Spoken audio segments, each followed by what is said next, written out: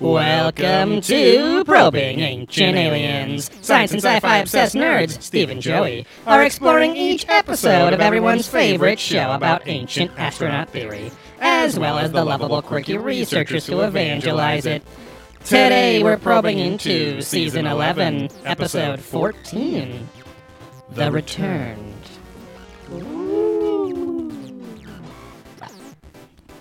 This steak is cold. I will return it. Yes. If this coffee is underdone, I will return it. This condom is used. I will eat it. Because I was in the office when he's like, if this isn't whatever, I will return it. What's the craziest thing you've What's that, ever Matt? returned? Oh, I will send it back. Whatever, same shit. What's the craziest thing you ever returned at a store or a restaurant? Outside of the used condoms? Yes. Okay.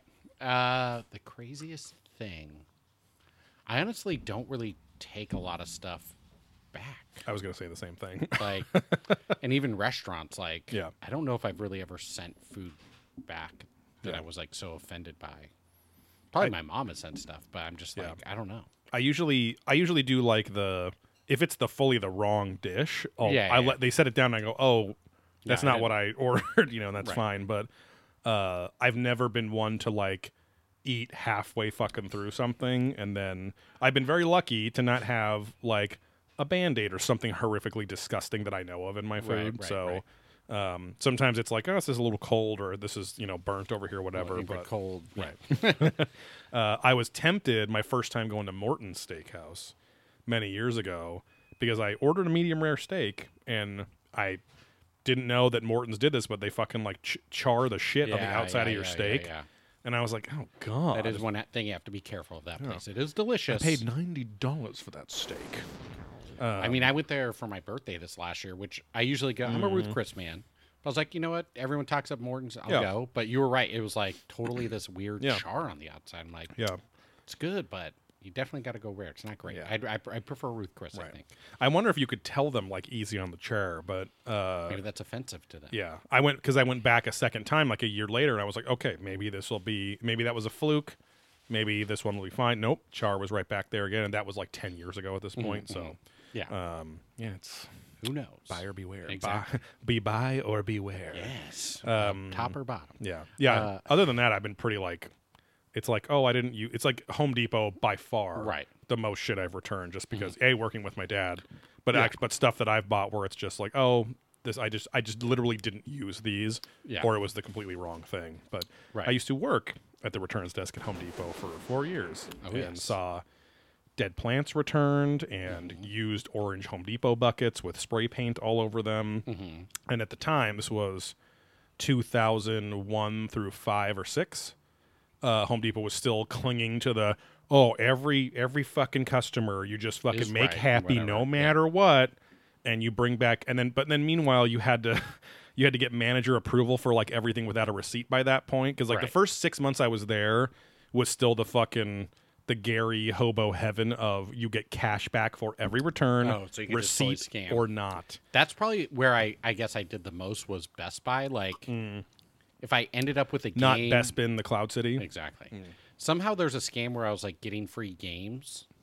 Like, I would get them sent from where we work, or someone like, hey, here's a sealed game. I'm like, cool. Yep. I don't want to play this. I'll take it. And then go back to Best Buy, and they're like, okay, yeah, you can exchange it for another game. Yeah. Again, it wasn't, like, technically stealing, because you're getting a full price $60 game back. Yep. And then they put in a rule where, like, you can only do it 5 times, and then they just shut it down altogether. It was either Circuit City, Best Buy, or both, where for a small period of time they had no questions asked full returns of games within 72 hours. Oh, wow. So even opened? With it open. So you could literally play the game or beat the game, depending on the kind of game. Or if you were a PC gamer, just copy the fucking game disc. Because it wasn't that hard to just, break those and, copy the files. But they stopped that pretty quick. I never did that. I just had friends at school that were like, had 2 new games every fucking week because they just went to Best Buy. They lived across the street and just went to Best Buy all the time. So. Exactly. Best Buy is a weird store now. It hasn't very dead vibey. Well, it hasn't gone the Circuit City route quite yet. Mm-hmm. Circuit City had a weird last hurrah where they were trying to be classier when they were dying. They had like sales reps on the floor and like all that kind of stuff. I remember I bought I think it was one of the last they ever made iterations of a tube TV that was flat. So CRT flat HD TV. Yep. Yeah, I had one of those too. And it was like the HD port. And I'm like, I don't even know. I couldn't use it for like 2 years. Yeah.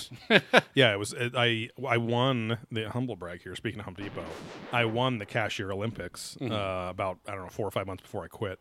And it was for the whole district. So it was like competing with like the 9 or 10 Orange County stores or something like that.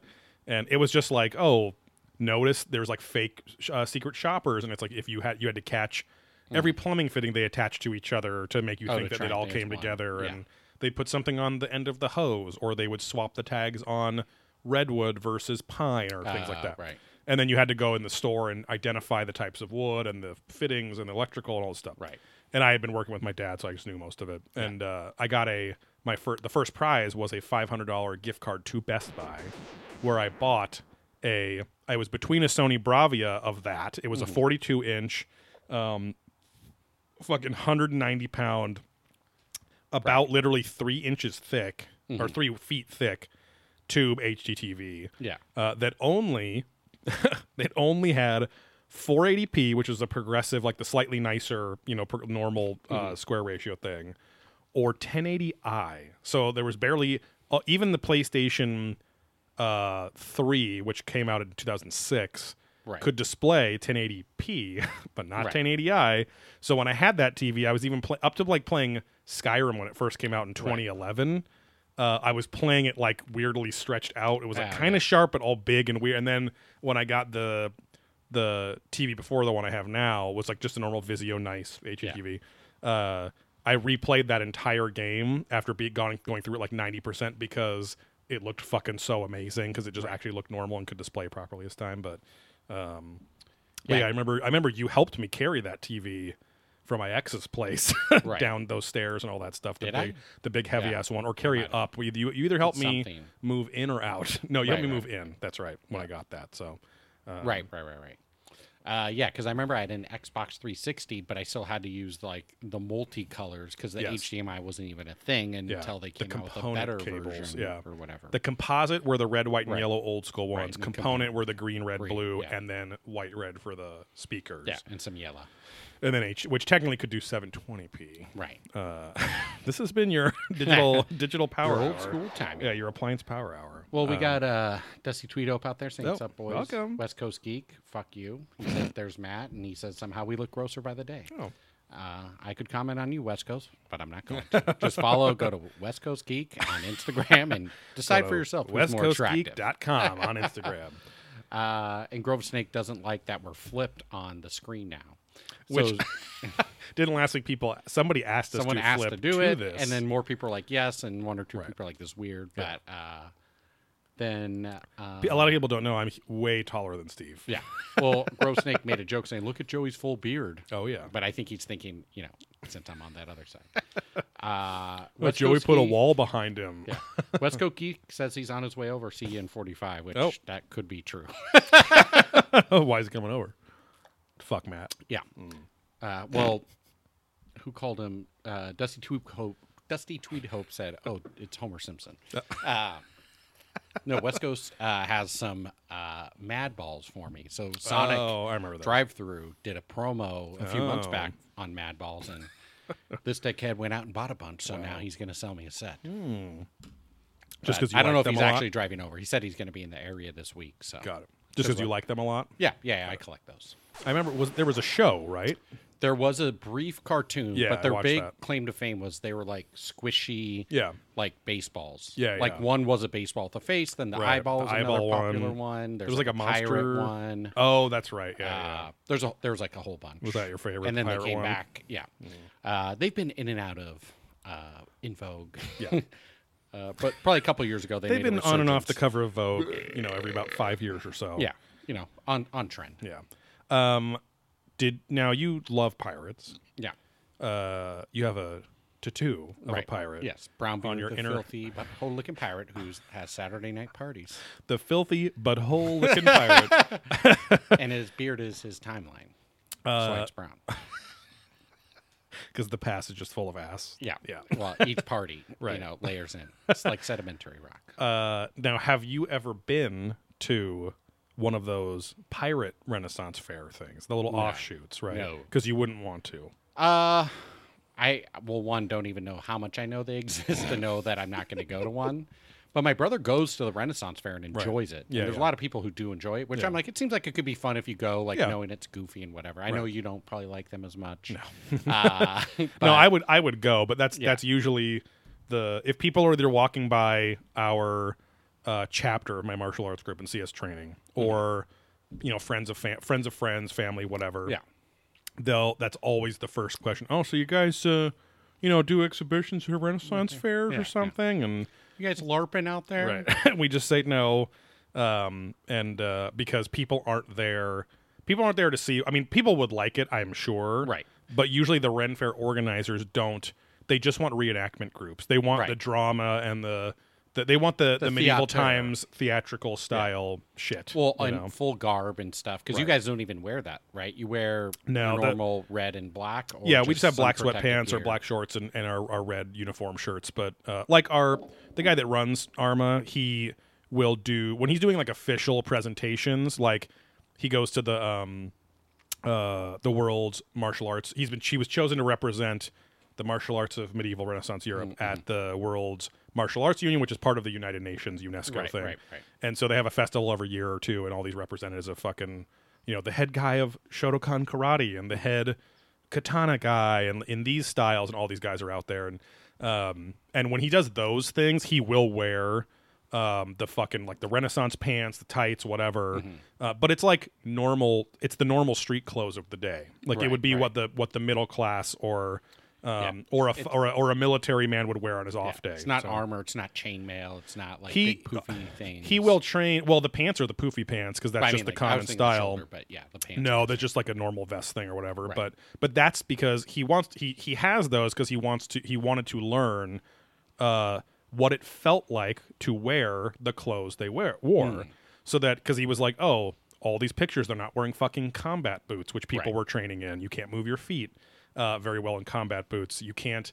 Even thick-soled shoes. They have little thin slippers and stuff. And he was just amazed at how much freedom of movement you have with like loose flowing pants and fucking tights on and stuff like that. So, but 99% of the time he's in a fucking t-shirt and his sweatpants or whatever too. Yeah. But no underwear, ready for the club. But no, he'll train in armor specifically to prove that you can move in armor. Like armor is, it's 40, 50 pounds, but it's spread over your whole body. Yeah. And you can still fucking, roll and move and jump and get on a horse, and just to dispel all those fucking rumors that, that literally came from Henry VIII's ceremonial armor from a play where they said he had to be lifted up into his horse by this whole fucking because he was wearing like gold armor, which is way heavier and shit like that. So everyone's like, oh, all armor weighs 140 pounds or something. So, but that's all bullshit. Yeah. Anyway, but the Ren Fair thing, there's that pirate offshoot that well, I know not friend of the show, like a pirate day, and they have a big thing in Catalina Island. Oh, okay. Because friend of Dorsch Gorner, right? David Yizo, right. He's both a cult leader and he loves that pirate culture. Oh, I'm sure. Which I don't. I mean, I get it, but I don't. Right. I mean, I'm not in it to where I'm like dressing up and doing these things. It's just like, I think the imagery's cool, and I like Pirates of the Caribbean. No, that stuff, but not enough to like. It's mostly just a vehicle for more Johnny Depp worship than you already have. Because you're already growing your hair out to be like him. Right. You're going to start doing the eyeliner pretty soon when the stores open back up after quarantine. And I mean, I always got just a pint of rum on me at any moment in case I run into John Depp and he's like, "Hey, why is the rum always going?" I was like, "Hey, not for you. Yeah. I got you. Got it, bro. I got you." And it's a little mini barrel. Yeah. It's like the little St. Bernard barrel in those old cartoons. Yeah. I have a drinking problem now, but I do like sip. Sometimes it goes bad. Gone. It goes bad. Yeah, you gotta sip through it. So. Yeah. Well, if it's in your bladder, at least it's not always completely gone. And then you could have a little bit of different encounter with John Depp. Exactly, because if it's in your bladder, you are no more sadder than when you have to expel it.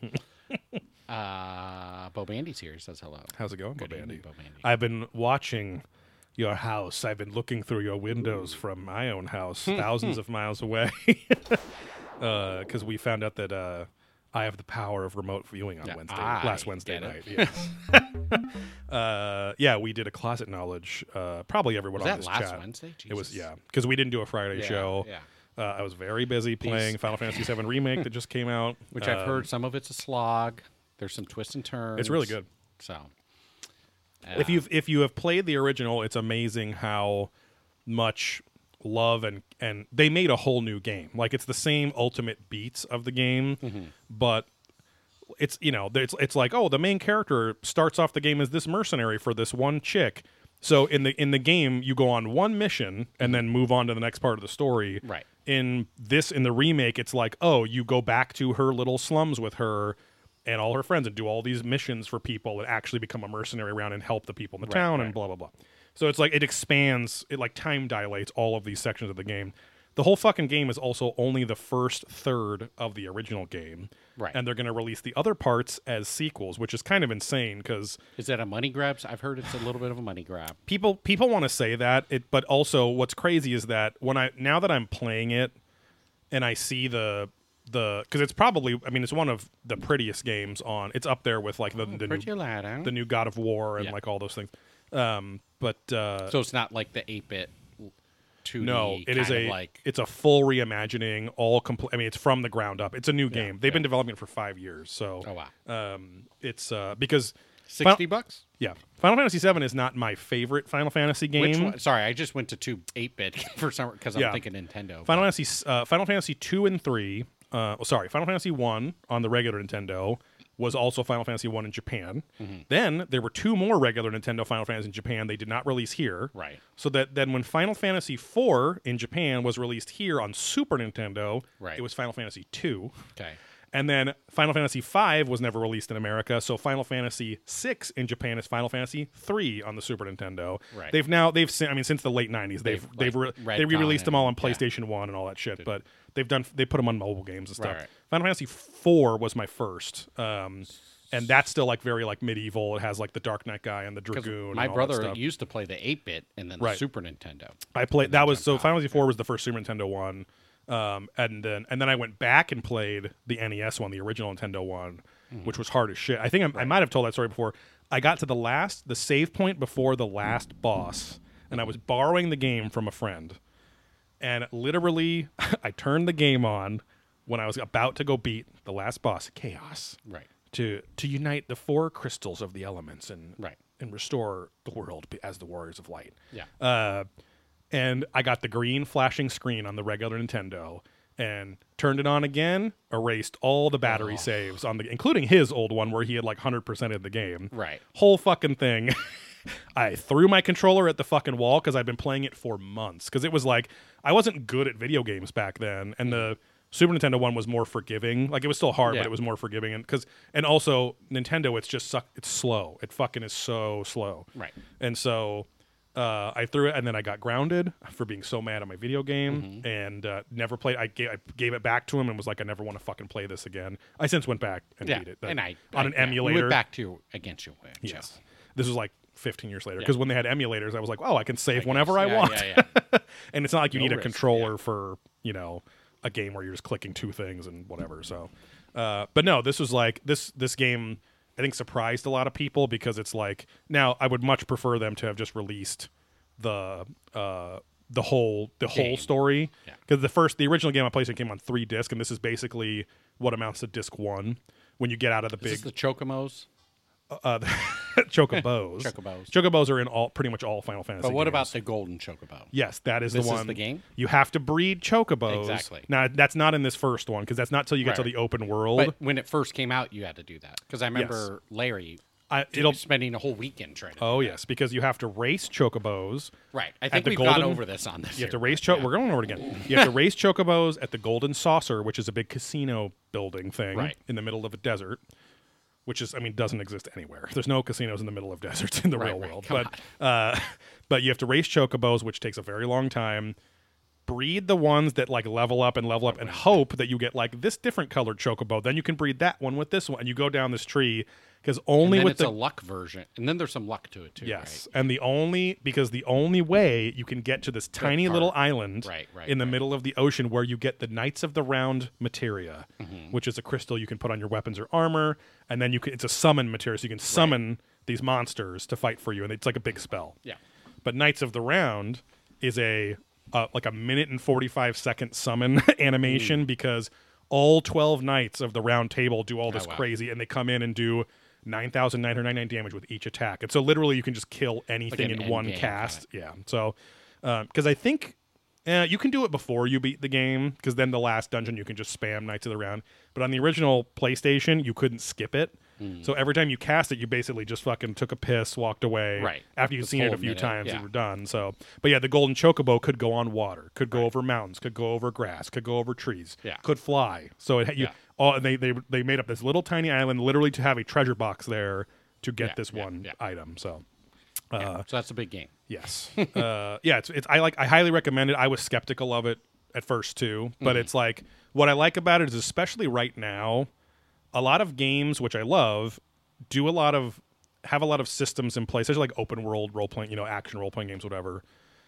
They have things that make you feel kind of like you're in real life, which is cool. But then when you go back and play this like uniquely very new feeling game, but also with all of this nostalgic stuff that's been still made new, none of it feels old. It's like, oh, I'm playing this cool video game, like reading a cool book. And so the escapism of it is really strong, like which is good, I think, for this time right now with quarantine and all that stuff. Because I really feel like when I'm actually playing that game, I'm like paying attention every second. Because I'm not just like, oh, here's all these side quests in this open world that I can do right now or not. Yeah. Let me go kill all these enemies and collect all their fucking feathers and build a bag to carry more bullets or whatever, like Far Cry or Horizon or something. And so it's the escapism factor is really high, which is cool. So. Final Fantasy 15 was not very good, and so I was very skeptical they could make a good Final Fantasy again. They haven't been great for a long time. They're going the movie route where it's just like, let's just rehash what we know is good and just make it different. Right, and this is an example of, there's a little hope in this too, because it's like, oh, this some of the people are still there from like 20 years ago, but like it's mostly the guy that makes Kingdom Hearts, which has just become a trash series of Japanophile nightmare shit and Disney stuff. Totally incoherent nonsense, and so, and it, the third one came out after 15 years and plays like shit and whatever, and people are still obsessed. But it's the same director, and I was like, fuck, dude, he's gonna fuck this up, whatever. But to be fair, he did make like the first Kingdom Hearts and a couple of the older Final Fantasies, which were really good. So basically, it's like, oh, he can still pull something coherent. It has a story, and shockingly, the voice acting, which in games that originally start as a Japanese game, not always great. Yeah. But because even if the voices are in English, the mannerisms are like, and all the little Japanese shit, whatever. And there's a teeny bit of that, but it's kind of it kind of just makes the perfect amount of campiness, and they're aware of it too. So it doesn't seem like it is a throwback to a certain extent.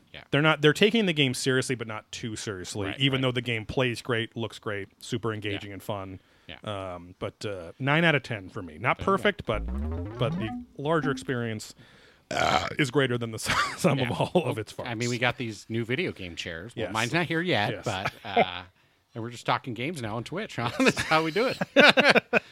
Really adapting here. Speaking of, I'm gonna use that as my. That's how you do it segment. Sponsored by Grove Snake. Grove Snake. Thank you, Grove Snake. Speaking of escapism, Bo Bandy said Mrs. Bo Bandy is waiting for your return, Joe. So just FYI. Because she wants to escape my gaze? Or she wants to see it. Or she wants on with you, gays! Attack Bo Bandy! Yes. We're next to Boca Raton or whatever. Well, he's by Miami. I guess that's probably a healthy chunk down there. It's like Attack on Titan, but big gay guy. Just dripping cum out of their mouth instead of the Hawaiian shirts and sloth. Yeah. Long scraggly hair and short shorts and God, wait, it's just you. Good. That's a show I can really relate to. Yeah, I could become the Super Titan. Really into like just big mad balls and stuff like that. angry balls. I think they said. Oh, I'm playing with mad balls, man. It's gonna be wicked nuts. Very close to Boca. Well, there we go. How are you doing? I'm doing okay. Yeah. The whole dumb, like, what day is it? Kind of is real. Mm-hmm. Like, the weekend definitely feels like a weekend and different. But, like, Right. once you get back to work, like, Yeah. today was Monday. It's like, I was joking in my head. I was like, this could be Wednesday afternoon when Right. I literally started today. So when you had some alone time to think, Yeah. you took on the persona as you do of Joseph King, Stephen King's son. Yes. You were joking in your head. Yeah. And you said, "Oh wow, like Yeah. whatever This you is- just said, I can't remember because I was thinking of this bit." Yeah. But This does feel like Wednesday afternoon, and I could write a scary novel about this. yes. And well, Monday slaps a tap little into that. different. It does. Just during COVID, it's just slapping different. It is true. So like that's how I'm doing. I feel both very mentally healthy, but also very mentally unhealthy at the same time. Because you can't do physical stuff as much. Right. Right. Like, I like to go out and hike, go to the beach, go Right. do whatever. And you like to go train and Yeah. walk dogs and do Yeah. that. And then we like to go disc golf. Like, Yeah. all these things that, like, do stimulate mental health because you're, like, Right. physically moving. It's like, Yeah. that's kind of gone right now, which makes Yeah. it, I think, a little more I think challenging, that but- doing the training that I can do solo at home and then the strength training with my kettlebells helps a lot. Yeah, I do that. Yeah, if I'm feeling really wonky, I have the kettlebells right there. It's like, Yeah. go do just a few random things. Yeah, and it's, you know, and blood you have flow. the disc golf basket Right, out here, right, but right, it's just still, it's just not the same as socializing or just being Right. out with other. Even if you go solo Yeah, bolo yeah. and go out there, like I was telling my wife the other night after my therapy session, I was like, "Fuck, I really fucking miss training with my group because I coordinate everything. I lead all the sessions, all the new people Yeah. that show up. I come and give them personal lessons while the rest of my group's doing other stuff, and it's like." It just like again, I can go out on I have like one of those UFC gym like Bob, you know, dummies that you can hit up and whatever, and I train on that. And there's plenty of stuff I can do, but it's just not the same as partner training. Yeah. You know, training subs, Yeah, my you little know, subs. It's kind of like, cranking and banging. It's just something different. It just slaps different. FAP's a little different. But that just reminded me, not any pressure or anything. Mm-hmm. But I took Saturday off from the computer. I'm like, I can't look at this thing right now. Yeah. But I've had people bugging me for website help. So then Sunday, I spent a lot of time just helping people like build their websites Right. and work on that. Because I'm like, I know you wanted to do some Arma stuff, maybe some of the Oh, dog got it. website. Yeah. You know, we can mess with the probing, but like, Yeah. I think setting goals and tasks and like things Right. like that, just to, instead of just like, oh, I could just sit here and watch TV. It's Right, like, right. no, I'm up. I just ate breakfast. I'm like a little Yeah. juiced up. I'm just going to like work. So I work for like 4 hours. Yeah. Just like dicking around with websites. On web stuff. Exactly. Well, yeah, like learning to cook and a lot, or at that least too, like trying cooking a lot. The stuff with cast iron Yeah, and yeah. grilling and stuff has been big. But even then, like it's creative and I Yeah. like it. But I think even after almost 2 months now, I'm not over it at all. I love doing it, but it's more like okay, I've kind of gotten like the baseline of what it means to like The prep a meal, thrill cook a meal. rush of it. Yeah. And I'm gonna keep. I mean, it's now just kind of part of my day, or part of most days, which is great. And but I think that to your point, there's the hobbies that I already do, which make me happy, but I can't be fully satisfied until it's back to kind of normal. But I think I felt so stupid because I was like, oh, like The Last of Us 2, the sequel, was supposed to be out in May. It's one of the biggest PlayStation series ever, and now it's delayed indefinitely because even though the game's finished, they were like, we can't produce any of the discs because everyone in China that prints the disc is quarantined or just Still? barely getting back. Okay, It was I just was gonna barely say getting back. because- Basically, the discs were all supposed to be done by now, including the producers of like the $180 fucking edition with mega the box figure thing, and all this whatever, bullshit. yeah. And so, and it'll probably be out in like July or fall or something, like not the end of the world, but they literally was like, it's delayed indefinitely, which they're not saying that in the, oh, that means it's canceled. They're just saying we have to decide on a new release date when we can release it properly, even though 70% of people are releasing or buying their games digitally now. You know, the brick and mortar keeps going. Sorry. Away anyway. Yeah, exactly. So Grove Snake said they delayed the Fallout DLC till tomorrow. at least it's coming out. Yeah. Ghostbusters got pushed. But Bandy says he Oh, misses yeah. also working out and also stuffing his face out in public. Exactly. Yeah. Misses sitting on his face. Getting sat on. Getting some fresh Yeah, plans. exactly. But yeah. So the fuck was I saying? Oh, games. It's like Last of Us gets delayed. So my point was, at a work event late last year, I won a Fender Stratocaster guitar. Yeah. And I got that. I downloaded the Rocksmith game that teaches you how to play guitar on your PlayStation or Xbox or PC. Yeah, just plug it in. You literally plug it in and it teaches you. So like real guitar, not Guitar Hero. And I was like, oh, after Final Fantasy VII, maybe I'll just finally fucking spend time doing that. Right. To keep my creative juices flowing. And yeah. I played a little bit when I was a kid, but that was like learning from tablature books and not actually doing anything real. So, yeah, keep it going.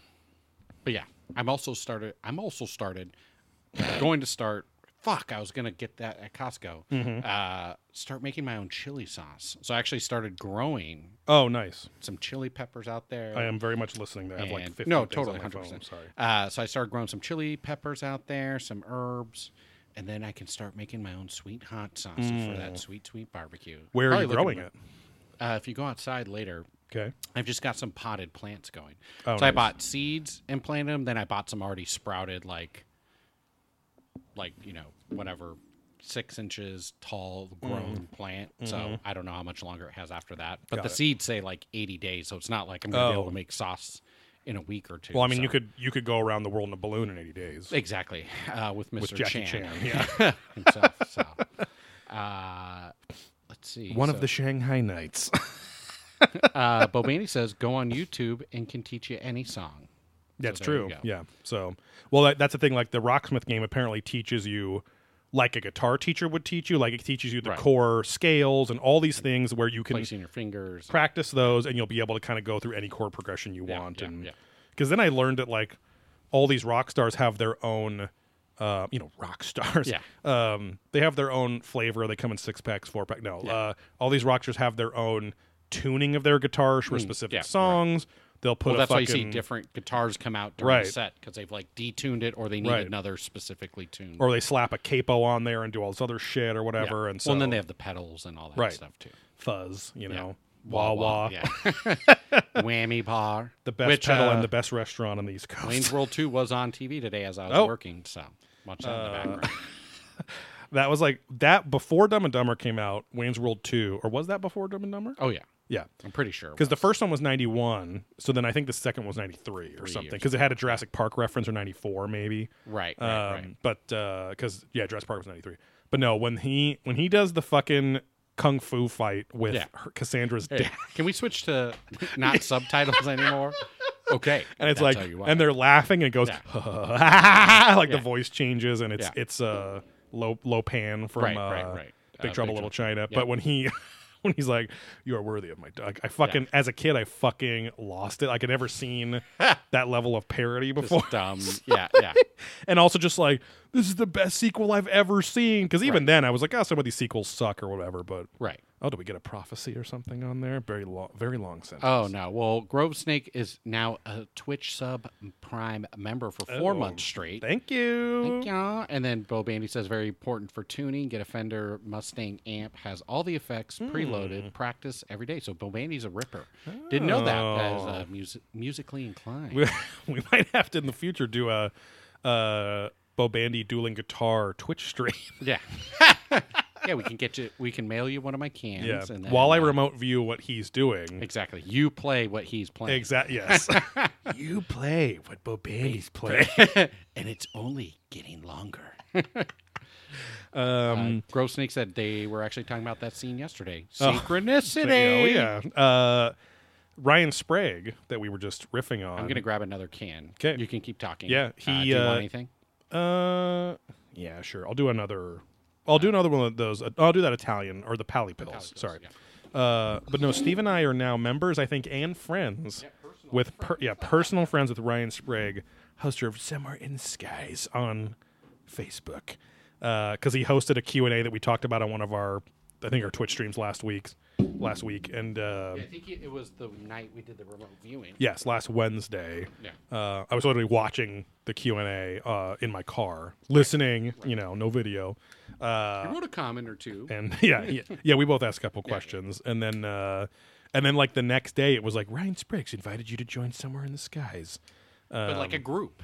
Exactly. Not a fucking page. Right. And it's like, you got to make it, Ryan, you got to make a business page for Somewhere in the Skies. That you might have 15,000 followers at this point or something. But because you said, it caps it out at 5,000 or something like that. For personal friends, yeah. Right. But, and then how to just run, I mean, I don't know. Joey and I have done this actually even for our own show, but that's how you run promoted posts and ads and all that stuff, which is actually really easy. Exactly. Does Ryan know your show? I don't know. He follows the Twitch. No, he follows not the Twitch. Sorry, the Twitter. He follows Twitter, and he either follows or has liked posts on Instagram. Okay. So he knows that we are a podcast, but I don't know if he's listened to the show or not. Exactly. He might just be like, it's another one of these guys or whatever. Yeah, another alien show, and he always talks about community. Right. And I've never wanted to be... Hopefully he hasn't listened to certain things. I've never wanted to be someone's friend so bad. Yeah. I've never wanted to be the dick that goes in his butt. No, I've never wanted to be the dick that when I'm under my normal account, I don't want to go, hey, you might know me from my Probing Ancient Aliens Twitter account. Like, I don't want to be that guy, because then it just seems like I'm using him to promote our show. I guess I could do it in a DM or something like that, but even then, I don't want anything from him. If he fuck himself again, even him just actually liking our posts or something, that's enough of a you know. Bobandy says he should give it a listen. It's a great show. Yeah. And his show is good, but it's very guest dependent. It's hit or miss. Well, and sometimes he's like reading and just doing a report /story. Right. Then sometimes he's interviewing someone. Yeah. Sometimes it's a round table. It has like a lot of different versions. It's not. You know, obviously our show's kind of like a little bit routine because we do a bunch of bullshit up front and then do the episode. And then we have the that's old Maddie Mommy's leftover lasagna. Did you have any of that peach cake? No, I didn't feel like it. So his mom made. Oh, it's pretty good, but it's a he's not around, is he? It's the most like white trash setup. Yeah. It's white. Like probably box cake. We are having white cake because it looks like a bought cake. Well, it's good though, but it's just trash food. Like it's a white cake, just baked. William Kuzi says, "I want peach cake." That's a signal for me to bring some home. I could even pick up on that. So cake that she bakes. He's like, she lets it cool off for a couple hours. Yeah. Pokes a bunch of holes in it. Mm-hmm. Cooks Jell-O, like boils it. Pours that over the top so it seeps down and in, so it's an infused Jell-O cake. I'll have to try it. I'm not a fan of this so far. Cool Whip on top, which again, not even real whipped cream. Okay. And then God knows where those peaches came from. Yeah, that looked like it's super good, but this is like Midwest. It looked like a shitty church cake, like an after church cake that everyone, and so. But it's good. It is good. I mean, I like trash food all the time. Yeah, all the time. Now, William Coosby notoriously does not like fruit on her desserts. Well, this is just a slice up top, so you don't have to have it. But it is infused inside. But it's Jell-O, right? Peach flavored Jell-O. There's it's not always fruit. room for Jell-O. Yeah, which you can't even really taste the Jell-O too much, or at least when I had it last night. It doesn't matter. It's irrelevant. There's always room for it. Okay, it's always there. You put it in anything, make anything have room now. You would think that cotton candy.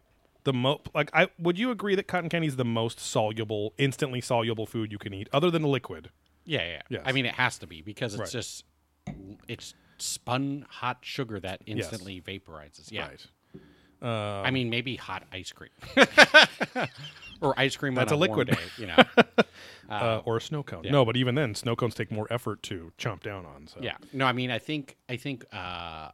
Cotton candy or a warm ice cream sandwich will fuck you up the most from like a messy standpoint. True. But in terms of dissolving in your mouth, it's got to be cotton candy. Yeah. But Bobandy says, speaking of him, where is Philadelphia Collins? He was out here watching Casino, but it was a little loud, so we sent him back to his den. He was the lasagna that his mommy made was also, again, it was very well prepared. Texture was really spot on. Yeah. But it was kind of a classic, like, Betty Crocker recipe, you know? The sauce that she picked was store-bought. He admitted it was store-bought. Well, I was going to say, it's not even a lot of sauce, though, either. Right. But it's like, really good. It's the kind of lasagna that's actually kind of better the next day as kind of a room temperature dish, you know? Ricotta. Yes, exactly. Nice level of cheese. Right. So. But I was very thankful for him. He Like I said, he does always nice offer man. food. He always demands food of you as well, though, because every time I'm here, when you cooking this up, when you cooking that. Yeah, he loves food. Him and Bobani get along. Yeah. I mean, we all love food technically, but no, he is a very sweet, gentle, nice man. He as much as he might be a negative thought form that we banished from the room during our Estes Method session. Yeah. He, I think he lives the kind of life that Goku would be proud of. Exactly. He takes Goku from Dragon Ball Z very much to heart. Yeah. He's always at 5,000. Yes. I mean, at 9,000 least. or whatever the fuck. That's going to do it for how we're doing. We have a segment called Reaching for the Stars where we ask all you little probers and probets out there to go on your favorite podcast service of choice, preferably Apple Podcasts, because it's the biggest one. Yeah. And give us a 5-star rating and review us in the comments of that rating, and we'll read it on the air. We don't have any new ones this week, so please go out there. Rate us 5 stars, review us. It helps us come up in search algorithms, get ranked in various places. Much bigger in Europe recently. A lot of Spain, a lot of Sweden ranks charts the past month or two. Because we were up in Canada, and then weren't we in like Kazakhstan doing really good? Yes, it falls all over the place. I mean, there was a period late last year where we were... Bill Bandy forgot his reaching. Well, if it was iTunes, I mean, you did that one last week, we read. Yeah. Or 2 weeks ago. Mm-hmm. So I don't even know if it'd go through. You'd probably have to Castbox that one. Right. But yeah, there was a time where we were in the top 200 or 300 for a few weeks in a row comedy podcast, and I was shocked. But then it totally fell off the charts. Yeah. Again, we were in the U.S., right? Yes. At like top 500 or something. Yes. Nobody knows how Apple Podcast rankings work. Yeah. But also, like, they're important, but they're becoming less important since like Spotify and all these other big, Beacon Like has showed up. Oh, so. Nice. These other that look like a goodbye wave. Yeah, I know. That's why I said so. Yeah. No, all these other competitors have shown up. So, but still, Apple Podcast seems to be the one everyone respects the most. So, go there and bump that 3.75 or whatever it is out of 5 up to a 4. Please. You know what? And while you're there, you're obviously on the internet. Mm-hmm. Why don't you go to nightbeaconlights.com? I don't think it exists, but you can go get all your safety beacons for when you're in the water during these rough times and you need to be seen. Yeah. Night Beacon Light will be there to make sure you are. Night Beacon Lights, proud sponsor. Yes. We actually, I won't go into too many details. We got our first legitimate sponsorship opportunity brought to us, not us reaching out, but I'm going to email the guy from here tonight. Yeah, because you were today. Ask if I want it. I'm like, I could, but they emailed the probing account, so that's why I just. But yeah, I'm going to email the guy back. It might be interesting. I'll be interested to see what it's my first exposure to it. Obviously, being a listener of other shows, you hear about it, but I'm curious, like how they charge, like what or sorry, what? How do we? What do we? Well, we have what's to the rev come share to them for a name, right? Yeah. Is it like some? Depending on how many downloads we have, and then we tell him he's going to go, oh, fuck off. We go or something X like dollars but, a plug. Yeah. Exactly, yeah. Or is it that? Yeah, right. So. Sorry, Night Beacon Lights says they only have an Instagram, Night Beacon Lights on Instagram, at Night Beacon Lights. Bo Bandy says he would love to see us super famous in some random obscure Euro trash company or country. Which that would be great. Like, we just go there, like, have a mansion, like... Yeah, they have an apartment for us. Exactly. A seedy part of the city above a porn shop. Well, the person that works for me, I thought you'd like it. You guys are really gross. You want to live upstairs? It smells like common farts all the time. That's what you're always ranting and raving about. Sure. This looks great. All the walls are just painted with the phrase over and over, why don't they just talk about ancient aliens? Why don't they just talk about ancient aliens? Yeah, it's a trick to get us to go there because it's some super fan who hates all the pre-talk. And it'll just brainwashes us because we see the wall paint, and then when we go back, it's just we sign right on and go, okay, Giorgio's on the screen, and then he talks to David Childress, and then David Childress sweats, and then and we believe it all. We believe it all. But yeah, other than that, no crazy alien news. Ryan Sprague you can tell that he thinks David Wilcock is one of those ufologist charlatans because so he's not a fan, right? He one of his comments the last day or two, because David Wilcock has been emailing me. I don't know if you're on the email list. Oh no, you forwarded me that. Though. But he is, of course. This is where I'm like, God damn it, David! You were I was trying to give you credit for doing something positive during the quarantine COVID stuff, right? And then you immediately turn it into, so now that you've heard all my ranting about the big conspiracy going on, you can take my Ascension course for fucking $10,000. It's some ridiculous amount of money. It's not that much, but how about we don't? Because you said the fucking internet and lights were going out yesterday. You dumb fuck. Mm-hmm. Where is it? Where is it? And he's like, don't worry, they'll be back on soon. And when everything comes back on, the evil ones will be defeated. The people, the people in power will be arrested. And I'm like, okay, but it's like he emailed literally 9 times in a 3-day period, saying, tomorrow's your last day to sign up for this price for Ascension class, whatever, the spiritual awakening class, whatever the fuck it was. Right. And I was just like, fuck, dude. Like, you're going so fucking hard on this. That's where I'm like, is he some fucking creep that has like gambling debts or something where he really needs that money? I think he had Gaia money. Mm-hmm. Doesn't happen, and he's always going, I'm not broke. Right. I have money. Oh, you're right. I'm still relevant. Listen to me. Right. So now he's just trying to go direct, and it's the classic thing where someone doesn't know email, so they go, oh, that email drove this much revenue. Let's send 50 emails today. It's like, no, let's send it to everyone. No, don't do that. That's not how that works. Right. But most people don't know how email works. Right. See it as a revenue channel and go, well, if this one did this much, then let me just fucking go nuts. Mm-hmm.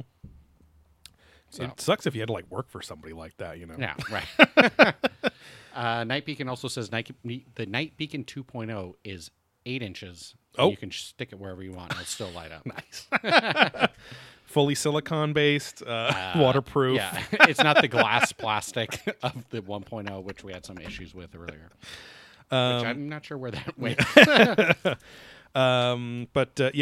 Ryan Sprague was commenting on a tweet where he literally was like, "You're gonna see tomorrow," and then like 2 days later, Sprague was like, "How's that going for you?" on his Twitter, and I was like, "Oh, okay." Is he like replying? He was replying to a Wilcock tweet, and then Wilcock did not reply to him. Of course, he replied literally to the 2 or 3 people below Ryan Sprague that commented within less than 20 minutes. So he saw against him or pro. Like were they? No, I'm just saying tweets? Like they were. Oh yeah, the other people were like, "Oh, thanks, David." All this bullshit. Right. But of course, he responded to them and not to Ryan. Right, exactly. Nobody liked his tweet. I think I liked the tweet or whatever. But it would be interesting. Obviously, with everything with Sprague versus Wilcock. Well, it could happen. That showdown could happen because Contact got pushed. So if Ryan goes back and Wilcock does show up again, but Wilcock didn't even walk the floor, so nothing would probably happen unless Ryan went to a panel and asked a question. Yeah, Sprague has the blue steel. He's got that fucking those big beautiful gaze. He'll have that crisp cut by then because we'll be back in our parlors throwing that gaze at him, and then Wilcock will fucking fight him Bonk's Adventure style with that gigantic head, and just jump in the air, slam, do a 360, and land again. This is how we do it in Broadway. Fuck. Yeah. I ate raw ham all fucking day. Ass. That was weird in Bonk's Adventure when you kill a dinosaur and then a raw ham would pop out of it for health restoration, which rum ham is where they got that from. well, surprisingly, one of the game testers of Bonk's Adventures was Johnny Depp. Before he was... No, I'm kidding. Not Johnny. Well, I was just trying to go along with it.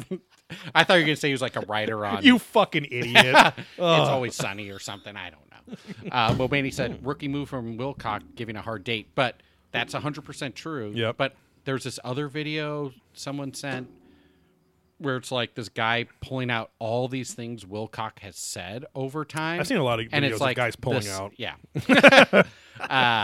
But it's like the same message and giving dates and giving things. Yeah. It's the David, like literally it's called like David Wilcock is a fraud, and it's from 2019. Right. Fraud, not frog. Yeah. And he's like, this is shit on his website still where he tells us to go look to find answers, but this is what he's saying when it didn't happen. Or he's trying to be some fucking modern Nostradamus dickhead. Yeah. But to be fair, it fucking works. Because I guarantee fucking... those videos all had 1 million plus and views. I guarantee that fucking class, like after he fucking released 24 hours of content in the last 3 weeks, I guarantee a few hundred people signed up for that dumb class. At whatever $X thousand. Exactly. And made him probably fucking a year's salary and he's done. Right. You know. But other than that, no crazy news in the alien world. But Tsoukalos. I haven't seen a video from him in a while, but he was doing the whole like public shaming. Yes, of like, yeah, don't very be an much. idiot. Don't go outside. You're dumb. You're stupid. Stay inside. You ding dong. Like, okay, this is really positive and he gets a little Steve Brule on some of the stuff. Yeah, come on now. Come on, you dork. You fucking retard. Tsouks, that's not nice. Yeah. I think Steve Brule technically predates Tsoukalos because that was like 2005 or sorry, 2007 or 8 from Awesome least, Show. And then Ancient Aliens started in 2010. The original documentary was 2008 or 9. So could have been inspiration on what's his face? Who's the guy that plays Steve Brule? John C. Reilly. John C. Reilly, yeah. Could have been inspiration or just his own thing and it's coincidence. But they wear a similar olive-colored suit much of the time. They got the big coiffed up hair and vaguely European. No, he's not. Right. Just drunk. But yeah, this is the perfect time to segue into the episode, I think. Sure. Did you about an hour in. Yeah. Did you want to break and pee or cock-a-diarrhea? If you need a pee-pee. I don't need to right now. Nope, I don't either. Okay. Thank you for asking, though. I appreciate you, Joey. I see you. I appreciate you as well. I see you as well. But this episode is the Returned, right? Yeah. So it's about all that meat at Walmart that gets supplied to the GW Zoo. Yeah. I was just thinking of Blockbuster and Netflix and stuff. Gamefly, remember Gamefly? Yeah. I never Gameflied. Oh, I did. Yeah. I Gameflew. I did a Netflix disc once and never gave it back, so they charged me like $15. That was the only thing that you ever rented from Netflix discs? Yeah. It was Hot Rod. Totally worth it. Because someone told me to rent it, and I did, and I'm just like, I never gave it back. And then they shut off discs, so then they had to charge me. Oh, so you were pretty late to the game at that point. I probably had it for like almost 2 years. And only did it once? Yeah. Because they had streaming. Oh, there was a time. That's what I was saying. There was only discs. There was multiple years where there was only discs. They had just launched streaming, so that's when I got it. Okay. But yeah, The Returned here is all about people that have gone they've gone to the stars against their will in an alien spacecraft. So alien abductions and then the people that are returned, which I guess technically you wouldn't ever hear about people that weren't returned because they're gone, missing persons or dead.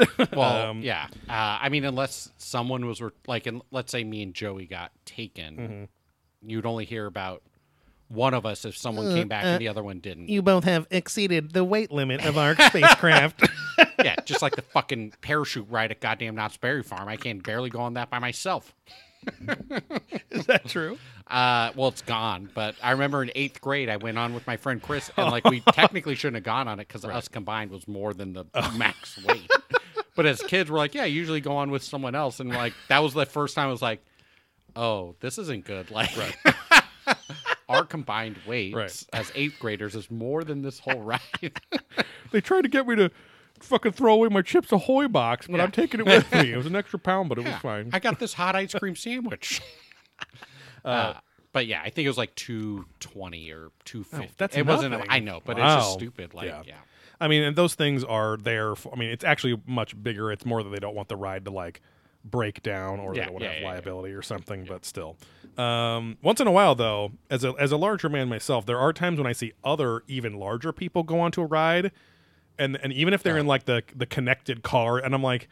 Ugh. And then I'm like, did I push this over? Are I putting this over the weight limit now? Is it and I'm like, because I'm like, there's no way that this car with us 9 people, this Indiana Jones car at Disneyland, has 14 people that are 200-pound plus, all of us, and then the car I see over there is 3 little Asian girls and a mom, and I'm like, and we are, oh my God, we are trying to chase that fucking car down to get to those attractive little beautiful girls. Yeah. But the car just doesn't go any faster. It's like they have those gas pedals in there and they don't fucking work. It pisses me off. I'm glad he didn't make any driving jokes. That would have been offensive. Actually, I didn't even think of that. Okay, I'm really proud of that. No, the one theme park that fat shames the most is probably Universal Studios. Oh, see, I haven't been there since I was in my teens. So the Mummy ride has basically the seats outside so you can sit in it before you go because I went with someone who couldn't fit in it. Oh, God. And then the Harry Potter ride, the Hogwarts ride, has the same thing because, like, again, I went with someone and their husband had to, I barely fit push in that. down. He had to get out of the thing, push it down for her. Oh, wow. And then get back in because, like, those are all very tight rides. No, I have been very critical of the Harry Potter, the main Hogwarts ride, and then when my wife and I went to Harry Potter World in Florida. But you didn't go to you haven't been to this one? Never been to the LA one. How have you guys not, as much of your, I know. But also, the Florida one is superior. No, well, in theory. It's probably the same. The main Hogwarts ride is probably the same, but it doesn't have... Which makes me want to barf, and I don't barf easy. Which is crazy, because you go on roller coasters and all that shit, and I can't do those. One. But all of those Star Tours-esque 3D rides, totally fine with me. But that one, it fucks me up. Yeah, because it's on an armature... And you're moving in a mix of 3D, real things, like animatronics and 3D screens. And I think you used to wear glasses, but it was so jacked up that they stopped. They toned it down. And even then, again, people just were straight up getting sick again who normally don't. The 3D is now more a part of the screen than the glasses, which the glasses make people sick anyway watching a normal movie. So, but yeah, it's because the Florida one has the whole other park. You take the Hogwarts Express, and then you have the Gringotts roller coaster ride, the Gringotts Goblin Bank. And both of those fucking rides, the Gringotts one especially, so there's a seat, right? And your thighs go where they go. But in the middle is a giant rhino horn that goes up into your taint and ball sack and to keep you from sliding forward. And if you're a large man, your taint is up against that already. Right. So then you have the two claws that come down on the other side of your thighs and now you're like... Literally, I was sitting forward like this, just at my normal resting seat, because also that ride does go fully perpendicular and all this crazy shit. Yeah. But that was like, it wasn't. I'm not going to say I was in pain the whole time, but I was in exquisite discomfort. Like if I let loose with my muscles in any way, it started to hurt, and I was like, oh my God, I'm gonna get rammed up against this fucking thing and explode all over these kids. No, but I felt like my entire taint and asshole was going to rip open if there was too many hard stops or something, and so it was just like very fun ride, but very intense. The Soar of the Hippogriff or whatever the fuck that Flight ride of the is. Hippogriff, yeah. I think that's a children's roller coaster. Yeah, and it blocks your shins in, and I will never go on that again because it's so fucking uncomfortable. Yeah, my leg, it's not even fat. My legs can't fit in that thing. Right, and it just goes twice. It's a dumb fucking ride. Don't waste your time. I was still kind of scared of that ride. Because again, I don't like the open air things. When I'm inside, I'll fucking go as high as whatever and low as whatever. I'll go down. I'll go up. Right. But those outside roller coasters, I can't. Everyone's like, "Oh, the view is so beautiful." I'm like, "Nope, I'm gonna fucking die and fly away." And it's not my fear of falling. It's my fear of floating away into the sky or something. But, whipped out. Yeah. Bobaney said Mission to Mars got him. That was a Disneyland ride, I think. Back. Never went on that one. They had it. I'm assuming you're at Disney World, Bobaney, which I've never been to, but at Disneyland, I remember they had that. But got rid of it a long time. It's supposed to replicate a kind of an actual space mission, to where you're sitting and you're feeling G-force and all this stuff and whatever. So pretty gnarly. But yeah, this episode, The Return, didn't have a lot of substance to it, although it felt very long. So I was taking I was taking copious notes, but last part I just kind of zoned out too. I'm like. Childress it's sadly one of a Childress episode where he says almost the exact same thing every time he's on camera. He does. You have to wonder if they're taking us away, and they've been doing this for thousands of years, and bringing us back and educating. And it's like they says it over and over, and it's this episode also is the first I've ever seen that has 7 distinct segments in it, which is very weird. Yeah, there's not enough meat here. This is also seeing all the ancient astronaut theorists, and it's interesting too because I don't know if Nick Redfern counts as an ancient astronaut theorist. He's more of a ufology conspiracy guy, but I'm sure he would. He asked the questions and all that stuff too. But he goes all the cons exactly, and obviously the William Henrys, the this, the that. Also, William Henry's account I think got hacked on his Twitter because I follow him on the probing account. Yeah. And somebody tagged our account and 2 other accounts, and it just said, Ray-Bans are on sale for only $24.99 at this at Probing Aliens, just in case. So I went, because you sent me that, so I went and looked. And so I clicked the link. I got some Ray-Bans coming, apparently. I just had to give a little more information than my credit card, but, I feel confident. Yeah. But no, he had like 50 tweets where it's like 2 or 3 people in each tweet. And then I looked, and I think I was more shocked that he only had 1,600 followers. Yes, exactly. I was like, wow, the 1,600 people are really bummed out now. Yep. But anyway, yeah, they all have their own thing going. But this episode kind of united all of them in their conspiracy mindset, in their kind of crackpot mindset, because they were all very charged up. Nori is like a fucking scared, angry old man in this every time he comes on. I don't think they even fucking remember because they program you not to, and all. And it's just like it's all this like fear mongering, and it's kind of interesting because alien abductions sound like a terrifying experience anyway. Right. There are some people that come back and said, "Oh, it was actually cool," and they teach me things. And there's one of them in this episode, I think we'll get to it, but where it seemed fine. They have the guy that wrote Walking Among Us, the Dr. something Jacobs or whatever. Mm-hmm. And he's like, oh, I even, have had experiencers come tell me that they are close friends with alien hybrids who have admitted that they are hybrids and working for the government and aliens and whatever.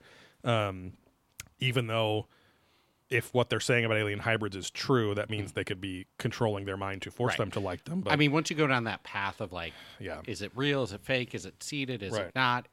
Are they telling me the truth, being deceitful? Like, at that point, you just can't know. Exactly. Anything. And so, it feels very much like not that I don't believe the abduction phenomena is true.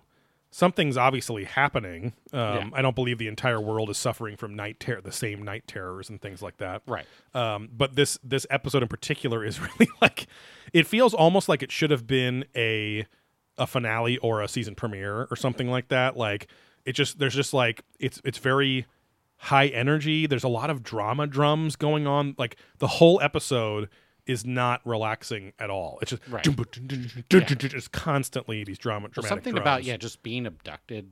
Like I guess it's hard to talk about it in a mellow way, but I guess I get hard when I talk about it in a mellow way. How come we don't have a panel for that? Right. But about me getting hard talking about scenes with black guys and children. Yeah. I mean black-eyed children. Sorry. Fuck, I keep saying that. I gotta correct. I'm not into that either. Honestly. Not for a long time. Fuck, I said that again. But so to start the episode, there's a shot that my wife and I were laughing a lot at in the pre-intro of the show, where it's introducing what the show is going to be about. And I assume they were going to show it 10 more fucking times in the episode. But there's a shot of if aliens in the sky are taking people and bringing them. It's all Clotworthy doing his thing. It shows this fucking weird CG UFO, and then it shows a big, vast green belt. It shows like the world, then it shows a continent, and then a green belt, and then a very Tim and Eric style CG park, like AstroTurf, and it closes in. There's this little dot, and then within 2 seconds, the dot becomes like a little Indian kid looking straight up at the camera, and then a red dot, and then it and then it fades, and but it literally, his face looks like they just pulled it from a photo frame that they bought at fucking Aaron's Brothers or something, because he's just like looking up at the camera, but then it's like slapped on the shot of what looks like an adult's body straight down, right? Just looking up at the sky, and I was dying, and they never brought it back once. But I must have missed that one because when I turn it on, it's like it's like doing shit. It's usually you're not paying attention that much, but because it's all clips they usually just show a billion times in the episode. But we start off in Kalmykia, Russia, in 2007, where the president of the Kalmykia Republic admits publicly he was abducted by aliens. Yeah, he's the highest ranking official ever to admit he was abducted. Now we've been talking a lot about Paul Hellyer, who was the Canadian Minister of Defense back in the 60s. He knows the alien phenomena is officially happening and covered up by governments, but he never was abducted by aliens. So this guy apparently is the highest ranking official, the most ultra normal person with power to have this happen to him. They show these clips on Al Jazeera TV, and he's like having a good time. He's like, oh, they had these yellow outfits on, and they took me to another star and whatever. And he looks like kind of like a a more almost Siberian-looking Russian guy, like a little like half Asian or something like that. But I'll just height confident Asians. We don't really. Sorry. That's from Summer Heights High. Summer Heights High. But Richard Dolan's on quite a bit too.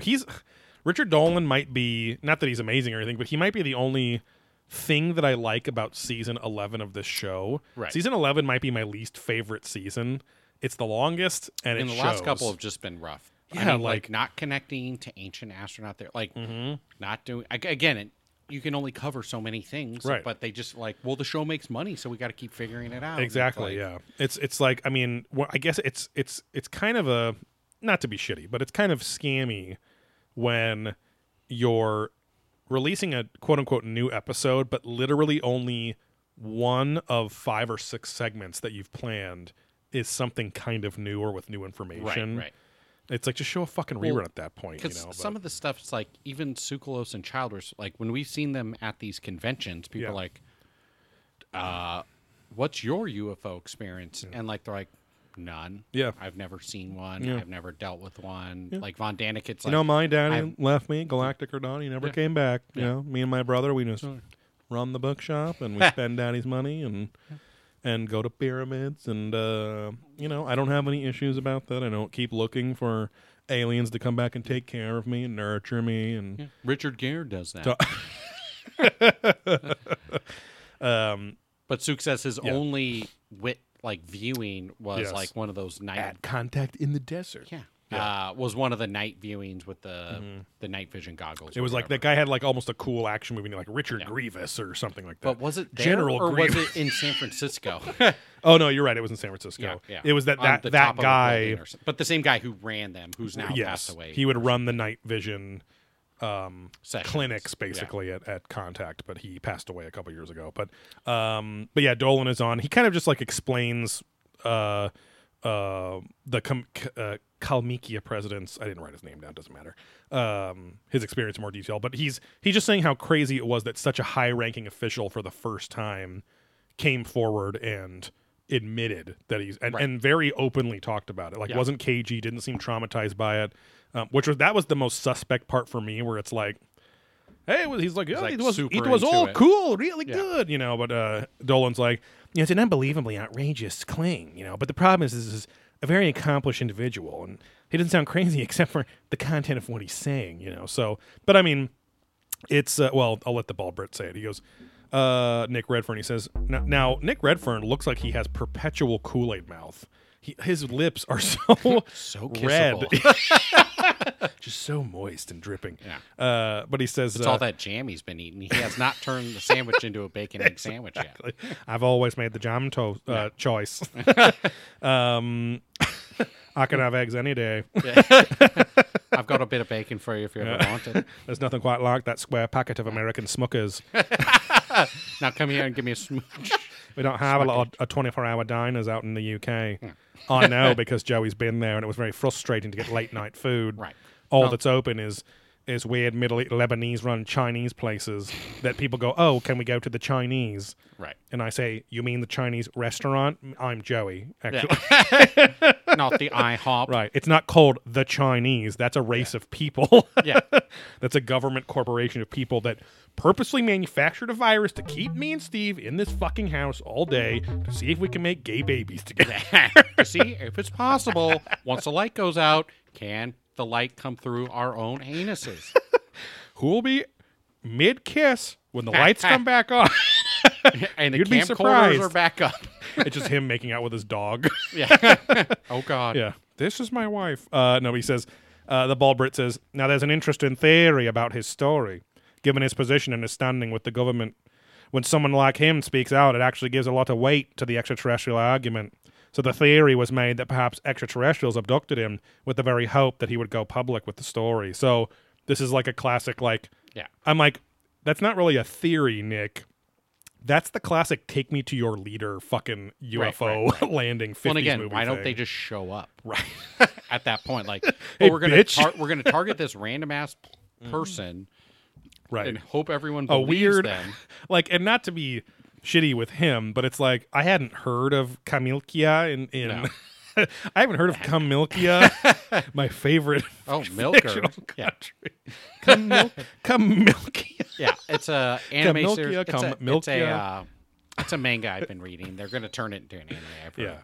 It's currently a hentai, but they're trying to censor it to go mainstream. Right, really, the story really deserves it. The characters, you know. Just bring it, fool.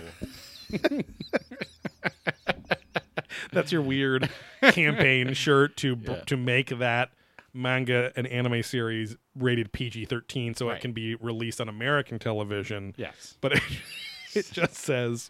Bring it, fool. Bring it, fool. And it's the Kamilkia Volume 17 anime. Yeah. With a very graphic image of that. Just tentacle rape, tits the size of the room, milking things, and all these men jerking off and whatever. Sounds like my Tuesday night with that wife of Giorgio's, huh? In my mind, which is gone. They talk briefly about Betty and Barney Hill, who were like the first big reported UFO abduction story. They were an interracial couple in the 60s, 1961. Right. Yeah.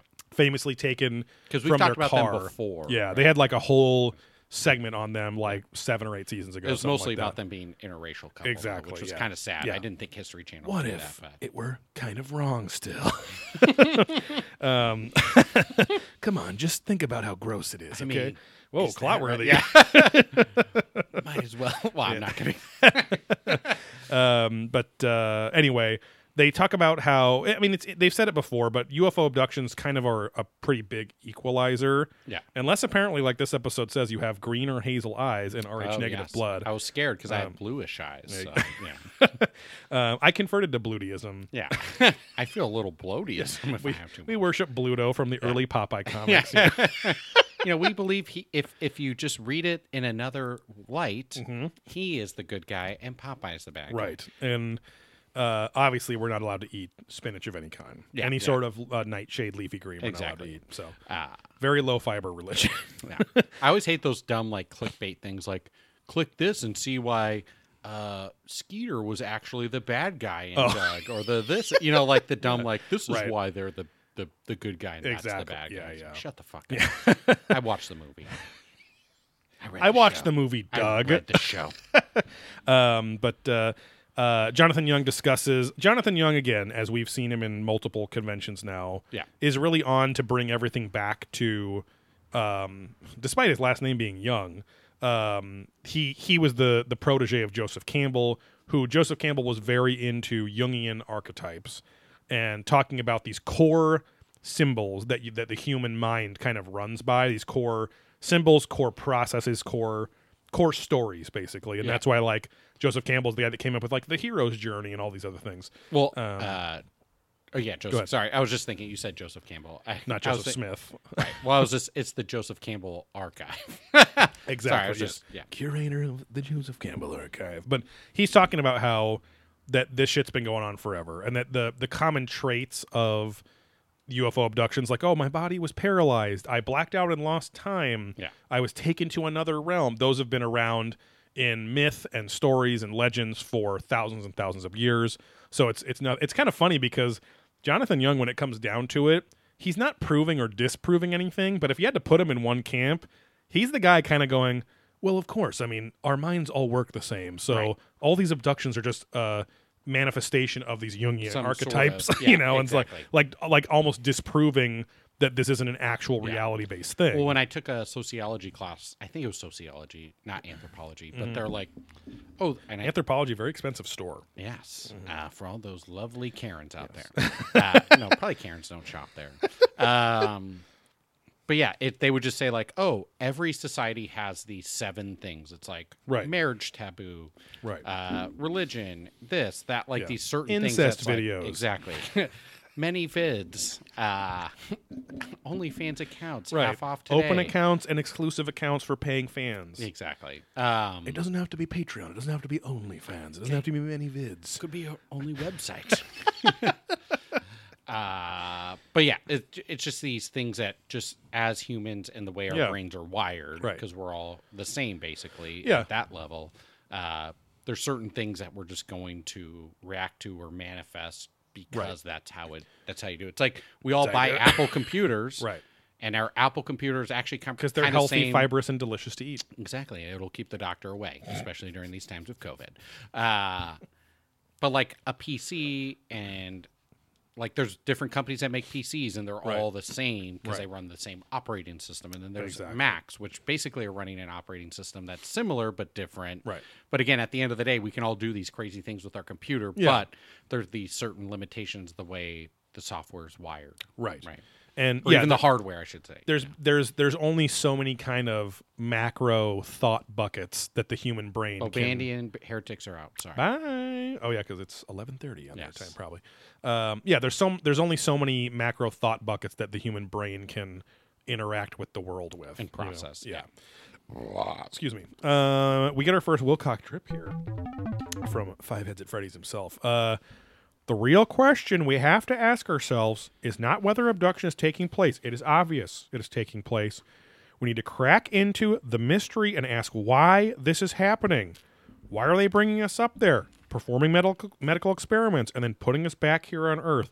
Again, these are all low-ball, softball questions that people have been Joey fucking... style low ball. Yeah. I mean, this is a low ball, my friend. This isn't fucking low ball beer. Yeah.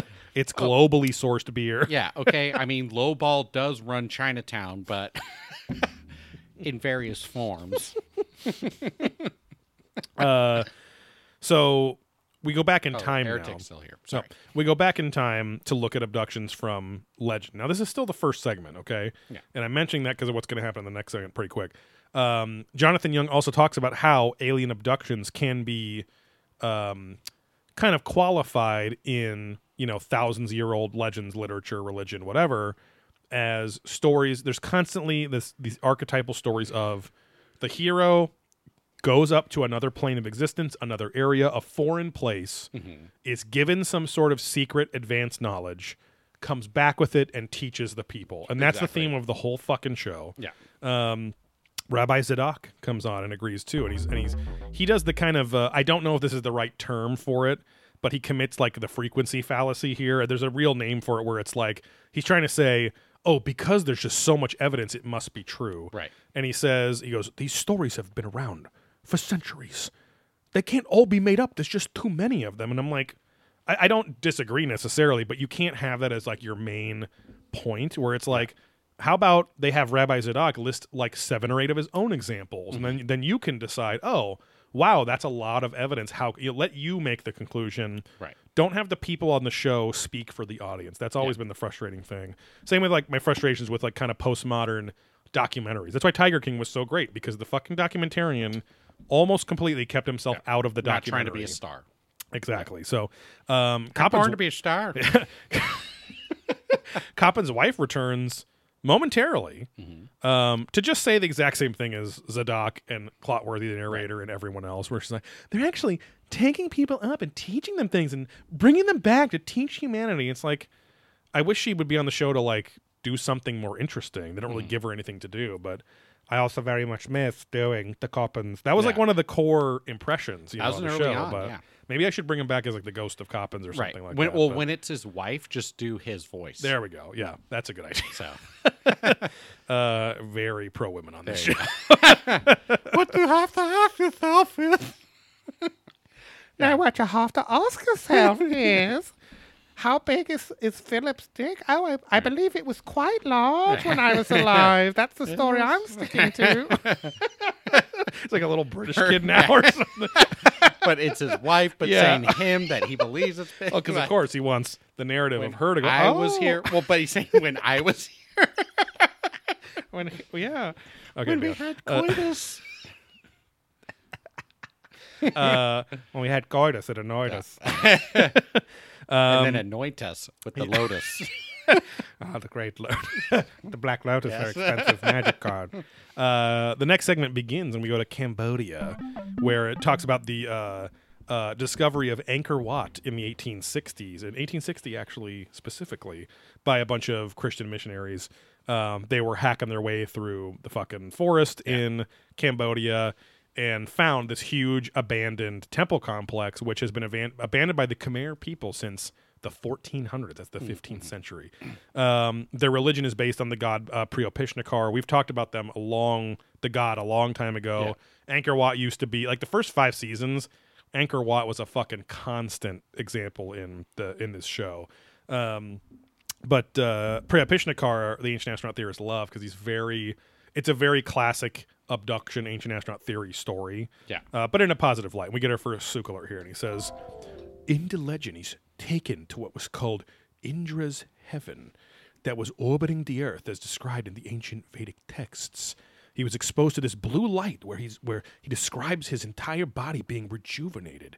And the question that arises was, could that be some kind of decontamination pod? And I was like, out of all that, I mean, I get it, but out of all that, they went from this very like life-changing experience of this myth to like, oh, he went to a delousing chamber, where they sprayed him for fucking bugs and stuff like that. Childers chime in is equally as interested in this too, and he says, it's quite curious, just like me, that an ancient Cambodian legend like this contains the main character having to go through some decontamination process, and one that'd be done in space in this celestial home of the gods. And he says home of the gods like 4 fucking times in this episode. Every time he talks about a spaceship or a space station in the sky. Priapishnikar went through a bunch of advanced education by these creatures and these other gods, and he came back to tell his people he had the designs for Angkor Wat with him, so he built Angkor Wat after that. And it replicated Indra's heaven, which was the ship that he went up to. Right. So as above, so below. That fucking snake in Ohio, I just love. The Bald Brit Nick Redford makes some points that like most of these leaders were returned to the same culture specifically, and to the same time period, so they could educate their fellow humans in some way. And I'm like, I wrote it down because it's like it seems like a no-brainer. But you could argue, like one of the greatest movies, Flight of the Navigator, where the kid is abducted and famously taken back 8 years into the future of his own life, so that he's super young, but his whole family thinks he's been missing for 8 years. Right. And then he has to deal with like it being 1985 or 6 instead of 1978 and all this stuff. Not sleeping in Vegas. Exactly. But. Yeah, this is the dream chair, not the nightmare chair here. We should probably post the nightmare chair on the feed at some point. Probably still my greatest Photoshop. So we made a joke that it's like we would go, because people was like, I just can't sleep in Vegas. Whereas just then imagining us in a hotel room, in a dark room, someone just in a chair yelling at the top of their lungs at the wall. Well, because at the time you said you were doing only the 1 or 2 night Vegas trips where like you'd get there, stay up all night, and you were the one at that time that said, I don't sleep in Vegas. No, I never said that. It was no, because I never no, that would be other people. I never tossed at the place that we worked. Sad Brad, Solario, those types of people are like, oh, you don't sleep. You just get a room in that because you don't sleep there. I'm like, no, I love the room. I sleep in Vegas. All right. Trust me, I remember that because I never made that claim of not sleeping. So then we would joke. I don't care. No, I know, fine. but I'm just saying everything's fine. I've got Garrett. No, because when I go to Vegas, I'm not like a club person. Well, this was 2008. Like again, I was not a club person. This was 2008. It was me and Thrilling this was 2008. going. You think we're going to a motherfucking club? This was 2000 and Buffet. Yeah, that was. I mean, I think I've said it before, but that's maybe the saddest thing of this whole quarantine is that buffets, not just restaurants, buffets have got hit the hardest because buffets don't have good enough food to cater their own food. Yeah. It's like they can't get by with like, oh, here's $400 worth of food for $39.99. William Coosby claiming they've heard me say it, and I'm like, I say it as a joke because of the nightmare chair and because I think it personally is a douchey thing to say of I don't sleep in Vegas. Like if I've ever said it, it's only been in jest. William Coosby is one of the most trustworthy individuals. He did date rape a few women, dozen women, exactly. But he was exonerated. He's fine. Yeah, so you can trust everything he says. Exactly. But we go to Harvard, Massachusetts here. In the next segment, I made the point that I hate even mentioning or when someone mentions Boston at my family gatherings because Gail, inventor of That's How You Do It, riding the sled down, being very proud of it, she's one of she's an anti-grandma, right? Right. She only I am the anti-grandma. She only does the most surface level references to anything. Yeah. She's one of those people that if you asked her to do an impression, she'd go, "Oh, I am Kermit the Frog." Like she would just say, "I am this" as the impression. Some sort of version of right. that. No actual material, just I am this. Yeah. But every time someone mentions Boston, no matter where you are in the house, you hear her go, "You parked your car in Harvard Yard." Hey, you're from Boston? Yeah. Yeah, park. And not even kidding. That's literally how it is. And she's also been to Boston and seen some things there. But anyway, we go to professor and psychiatrist John Mack. And this was the guy that, they don't really say it, but they seem to be implying that he was like the first official smart guy to really take UFO abduction cases and study them seriously and see if there was patterns and some sort of rational connection between all these people. And he really couldn't find one. Yeah. Tsoukalos makes a leap here that I don't remember them actually saying on the show. Maybe he's right. I don't know. But it sounded to me like he's like, he had hundreds of cases and all of them. And then Souks goes, Souk Alert, he says, he was a skeptic. And after 5 or 6 rounds with experiencers, I'm like, after 5 or 6 patients, he all converted to. I'm like, what? They just said it was like hundreds, but whatever. He changed his tune. So for a skeptic to all of a sudden change 180 degrees, I mean, that's amazing. Because he applied all of his clinical knowledge to his experiencers and was forced to conclude the abduction phenomena is not only a likelihood, but a certainty. And then Nori, is very empathetic with John Mack. Because I think John Mack has been a pretty big player in he's big in the history of the ufology world. He's history in the big world. Exactly. And Nori has a Nori story and goes, he was scoffed at by his colleagues and laughed at, but he did not stop. I laughed at him. No, he didn't. Yeah. And then the Bald Brick comes on and says, he found it it was essentially an epidemic, but more importantly, there are people who had vague dreams and memories that clearly didn't realize they'd been abducted. And John Mack realized that there was something called silent abductees.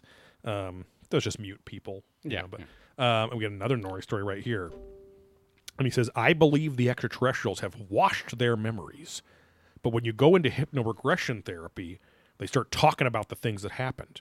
Now, you can't erase the mind completely. I've tried with that wife of his. That husband of hers and that wife of his.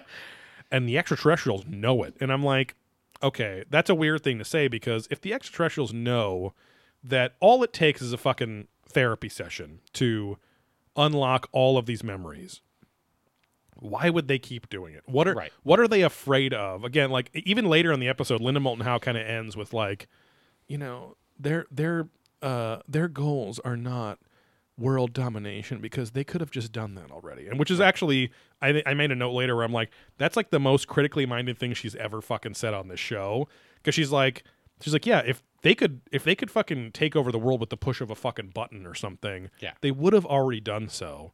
So then what is their real goal? And I'm like, hey, that's actually a fair, smart question to ask. But that negates his point here, where it's just like, why would they waste their time? I guess that's most of the questions we, as the hosts of this show, ask is, why the fuck would the aliens waste all that time and effort to do that? Just think logically, again, of yourself. Right. Would you go out and do that? Like, would you think our government would go out and do that? Like, create a whole race of living beings just to dig for gold for you. Gold. So the only somewhat I'm just thinking of the stupid German, the Oktoberfest ride, the mine ride of the German prospector. God, that ride I did almost puke on too. We were drunk and it was just spinning and a roller coaster and whatever. But no, the only kind of like close, like, okay, maybe I could get into that. Yeah. Reasoning, and I can't remember if I watched it with you for something or someone else, but they're like, oh, they needed to make people or creatures because AI and technology can be hacked, and people can't be hacked because they're not connected to a neural network. That was David Wilcox's whole point on the Jenny McCarthy show. Yeah. Well, I remember watching something. God, I don't know. Yeah. But whatever. It was basically, It was a thing we watched on AI. Maybe we watched it. Fuck, I can't remember where I saw it. But well, I do remember at least that Wilcock on the Jenny McCarthy show talked about how basically all the evil in the universe is due to a rogue AI that was created billions of years ago that now controls the aliens that control the Illuminati and the Cabal and all that shit. And the reason we needed people is because they can't be hacked and then controlled. Exactly. Even though hybrids can control people's minds and make them do whatever. Yeah, well, maybe that's where psychic powers are more important, or that's something. That's an organic hack. Yeah, now you're starting a quantum hack. Big. Yeah.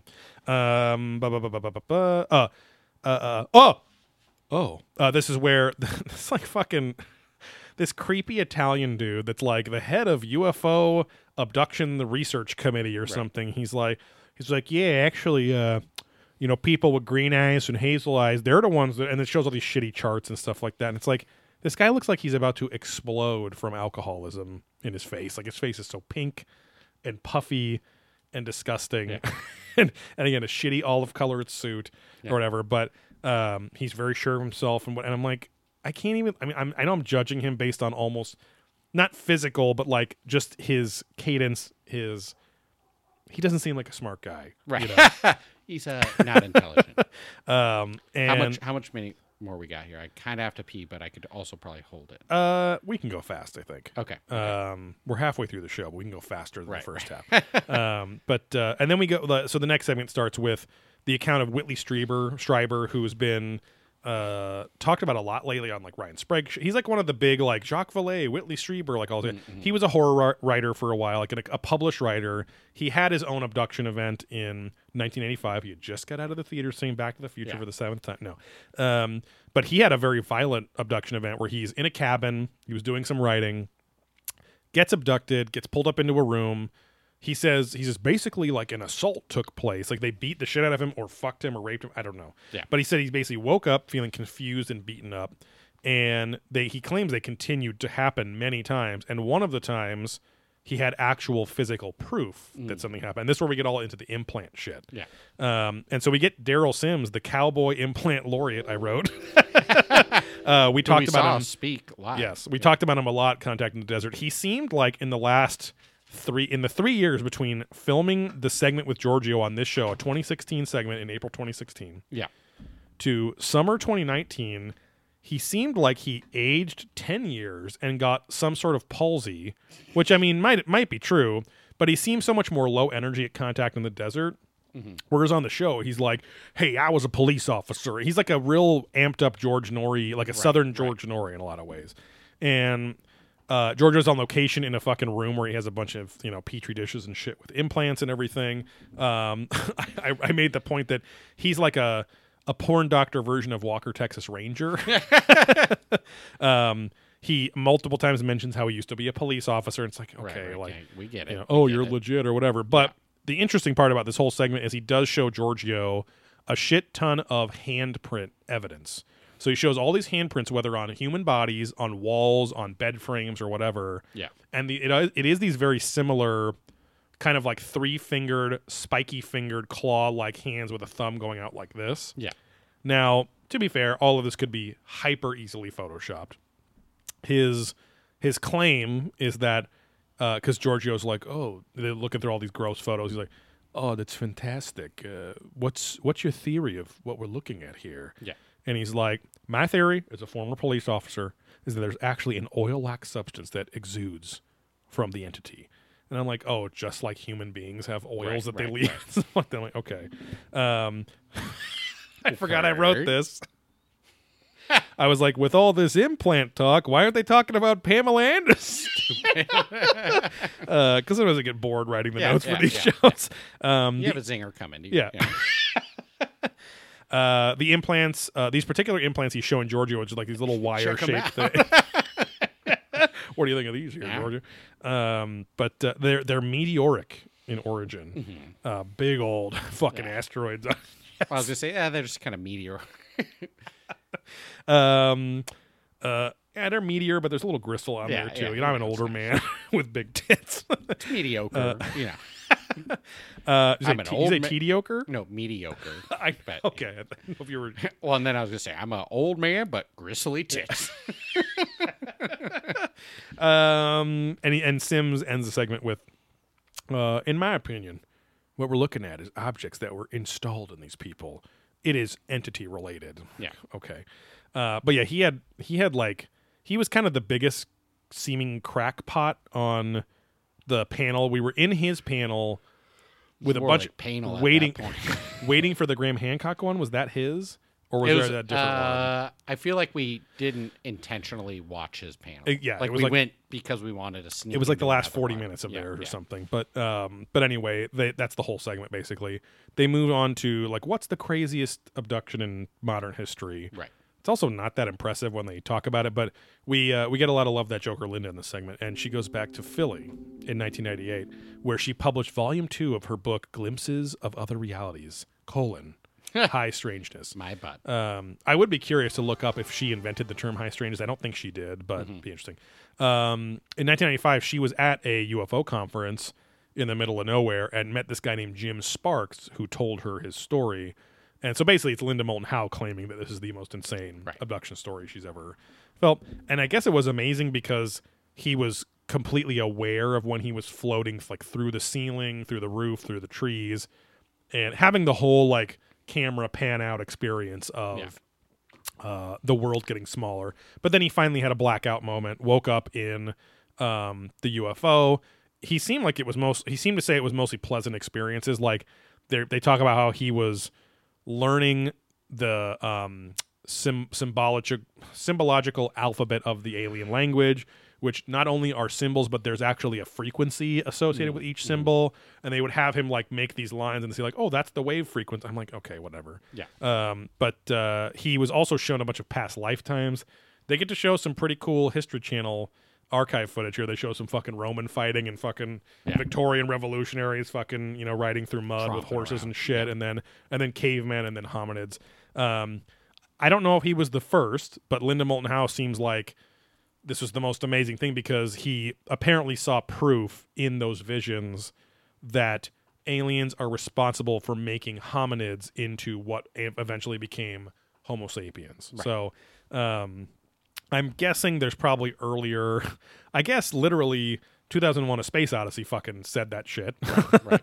So it's not the first. And this guy was having these visions almost 30 years after that movie came out. So whatever. But, or 20 years, I guess. Yeah. But still, this guy, they showed a picture of him briefly. I don't know. Maybe he's a great guy. He just seems like a fucking, he looks like George Norrie or fucking Daryl Sims. Like he just looks like a fucking mustached, tall Southern man. Right. I don't know. They don't really do a great job of making him seem special or like it's the most crazy abduction story in history. Childress comes on to talk about what abductions are again. He doesn't say anything different. They talk about junk DNA briefly, which they've talked about that every episode, I feel like, in season 11. We've had full DNA episodes. Exactly. And so William Henry, of course, the scientist, William Henry, who talks about stargates and crystals. And $24 Ray-Bans. Exactly. Is on to explain what junk DNA is. And Norrie says that Jim Sparks thinks that aliens are creating sleeper agents that are going to be switched on. So not that the sleeper agents are the hybrids, but there are hybrids who then are going to activate the sleeper agents, or a signal will go into, they were injected with something, whether it be an implant or something in their DNA. You would think that something in their DNA, like a innocuous virus that's just now a part of their DNA, would be much more efficient than a little piece of metal that can be removed by Daryl Sims and his crackpot crew. I can find it. Yeah. But again, all these efficiency questions. But and then Norrie's kind of warmonger. Norrie, he's talking about this segment ends with like him talking about almost like a war that's going to happen where all the sleeper agents are activated and they're going to join with the hybrids and this and that and whatever. And we keep going into it in the next segment. And it's very rare moment where we go to SoCal, baby. Yeah. And there's a dead body found in an SUV in Pacific Palisades. Yeah. And taken to the coroner, it's identified as a guy named Jeffrey Allen Lash. And they find that he owns, after they identify him, they go to his home. This fucker owns 1,200 guns, tens of thousands of rounds of ammunition, and has $230,000 cash in this like garage treasure trove. His fiance is the one that confirms that she thinks that he was an alien hybrid working for the government. Yeah, got some Tiger King type shit here. Exactly. And Nori, even though I just said fiance like 4 times, and then Clotworthy, the narrator, Nori goes, now his girlfriend seemed pretty normal and legit. And this is where like the episode's getting more intense, and then all the ancient astronaut theorists are getting more intense. They're like like, oh, it's gonna happen. Yeah, and we get a Childress chime in here, and he says, we have to wonder who this guy really was, and why did he have all these weapons? I'm like, thanks, David. They just said that for the past 4 minutes on the fucking show. He's a drug dealer. Right. And of course, whenever I'm saying thanks to the ancient astronaut theorists, I'm criticizing the editor, where it's like, editor, why are you fucking... You don't have to put David Childress in there, right? I'm sure have to. Right. That's the problem. Yeah, maybe he has so many appearances mandatory on the episode. Yeah, keep it going. I can't imagine that Childress has like a manager or anything like that. I feel like there's a lot of goodwill in their little community, and they just kind of. But at the same time, I feel like that meeting that Kevin, not meeting him, but Kevin Burns, the producer, like I could see him kind of, fuck that guy. He doesn't bring in the bitches. Like no, I feel like they. I feel like they all have the same agent. He doesn't have chicks on the street in their cars talking to the lineup of people getting into the convention saying, I'm here for just him. You know, the 60-year-old plus gals. Nick Redfern, the bald Brit, says that his father, Jeffrey Allenatch's father, was supposedly a member of the Roswell clash. Oh, God. The Roswell crash. Task force that was there. And so there could be a connection there where now he's been... maybe his dad was injected with something or fucked an alien hybrid chick and had their son or whatever. But Childress mentions that a lot of abductees witness alien human hybrids, and that we have been manipulated subtly, and that this is still going on to this day. I mean, I guess to be fair to the episode, the one thing that I was like, I watched X-Files, and what they're talking about the whole last 15 minutes of the show is literally the macro plot of X-Files, like all the lore episodes where it's actually like the smoking man and what happened to Mulder's sister and the fucking Germanic-looking dude that is spiking people in the back of the neck and melting them into black stuff. Like, that's all the hybrid plot. Everything with X-Files was about hybrids. And so this isn't really new stuff for someone in 2016 who would be willing to watch this show, you know? Right. I guess you could argue it'd be interesting to see the demographics that watch the show or the new watchers of the show, because I feel like at the conventions we've been to, it's very rare that there's someone that seems to be under 28, 26, 27. Yeah. I feel like that's 5% or less of the attendees. I feel like it's retired older. You say retired and older. Couples or people. Individuals. Maybe the... Is you a couple or a people? Or, like the 25 plus who can, like, this is their once a year vacation. Right. Not a lot of younger families with kids, and definitely not like teenagers there. Like we would go to Comic-Con on our own. Right. There's not like the kids just there on their own. And I looked. Now, Alien Con, which is in the middle of LA this past year, was much more, even still, vastly 30 and up crowd, I would say. There were some people with kids, because you could just walk over there and with your family and go for 2 hours and then leave. Or mom and dad or one of the two are into it, so we're going to go as a family to check this thing out. Exactly. And you spend $100, all 4 you get in, and you're fine. But yeah, like, I don't know. I feel like the hardcore people on Facebook groups and that listen to these podcasts and all that stuff, they're not these younger kids. So then I'm like, who are you targeting these very simplistic facts that have had like dozens of movies about them at this point? You know, like, why would you think that you're the first one to introduce these facts about alien abductions? And that's why TV is shocking. And when we first went to Alien Con, it's shocking that, like, these people are TV stars to the people who just sit at home Right. and watch TV and aren't on the internet and aren't doing these things. This is opening them up to this world and it's just your everyday person who's Right. maybe like, well, I kind of am into that, I guess. And, Right. oh, here's a show I like. Oh, that's a good program. Yeah. Like, makes them feel part of something, makes them feel smarter. You know, yeah, and they're like, I like that. And then, yeah, they're not doing the research to get into it, but this Right. just opens the door for them. Exactly. Where it's like, oh, TV is still actually really powerful. Yeah. And hits a weird demographic or type of person. Yeah, it slaps a little bit of a different demographic. Just very different. Yeah.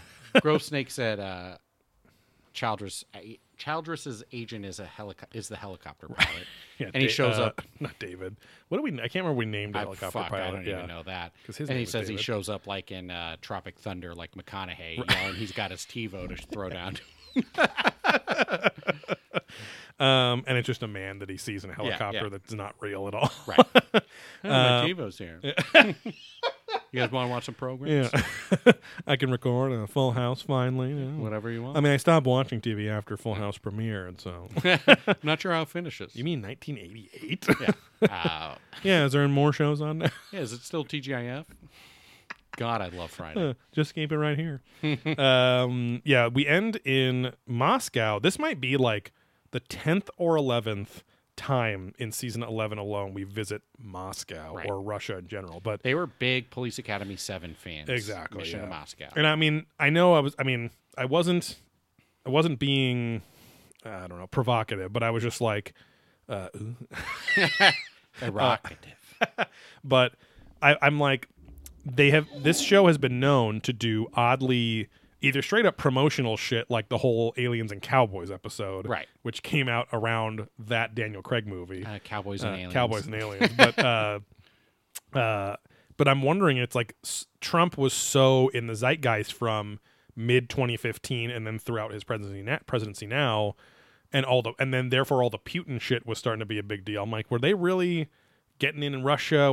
I don't know. I'm not being conspiratorial, but it's a very weird connection. I guess we'll see if it continues throughout the next few seasons as we catch up to the current time period. But the prime minister of Moscow, I was about to say, Moscow in December 2012, is on. He had just done an interview on a news channel out there, and then his mic is apparently still on, and he's talking to a production assistant or somebody on this news channel who's just this lady just kind of like nervously laughing the whole time. And Dolan's kind of describing this and shit too. But it's showing the clip that he's like, and there's a folder in the desk in this office here. And the folder is labeled top secret. And in there, it is mostly on the subject of visitors from other worlds. And it's like, this seems staged. The camera is perfectly on the two people in frame and everything. I'm like, and again, like China and Russia, I feel like, not to be xenophobic, but it's like, I feel like you just can't trust really anything they say. Anything they're putting out in the media as some of the largest propaganda hubs in the world for decades and centuries, But regardless, they're basically saying, whoa, Russia admitted there's a whole secret file on aliens. Right. And Dolan's explaining, he's like, oh, when you're elected there, apparently you're showing all this alien shit and whatever, too. So, again, obsessed with Russia this season being one of the world players in the ufology space post-USSR. They have fucking Michael Sala on again, who's the fucking crazy eyebrow guy that's one of David Wilcock's lackeys. I'm like, get this poor fucking bastard off this show. He looks like he's cattle prodded into being on the show and being on David Wilcock's fucking specials and stuff. He just bums me out. I don't know, because he seems like a guy who was a kid that had no friends, got made fun of, just like me and Steve, until about, high school maybe afterwards. Steve had sports, I did not. But I don't know. He's just like, yes, and you don't understand how important it is when the Russian president says that. And I'm just like, okay, like it's just very, I don't know. He's got a literally like a deer in headlights look the whole fucking time. This is where Linda Moulton Howe, love that Joker, Linda, says that it couldn't be aliens' goal to take over the world because they could have just already done that like that. So there's some other plan. And then they're constantly talking about, is it sinister? Is it serving themselves or us or whatever? Childress says the same thing again. He describes what alien abductions are, and so it's been happening for thousands of years. He's literally said that 3 times.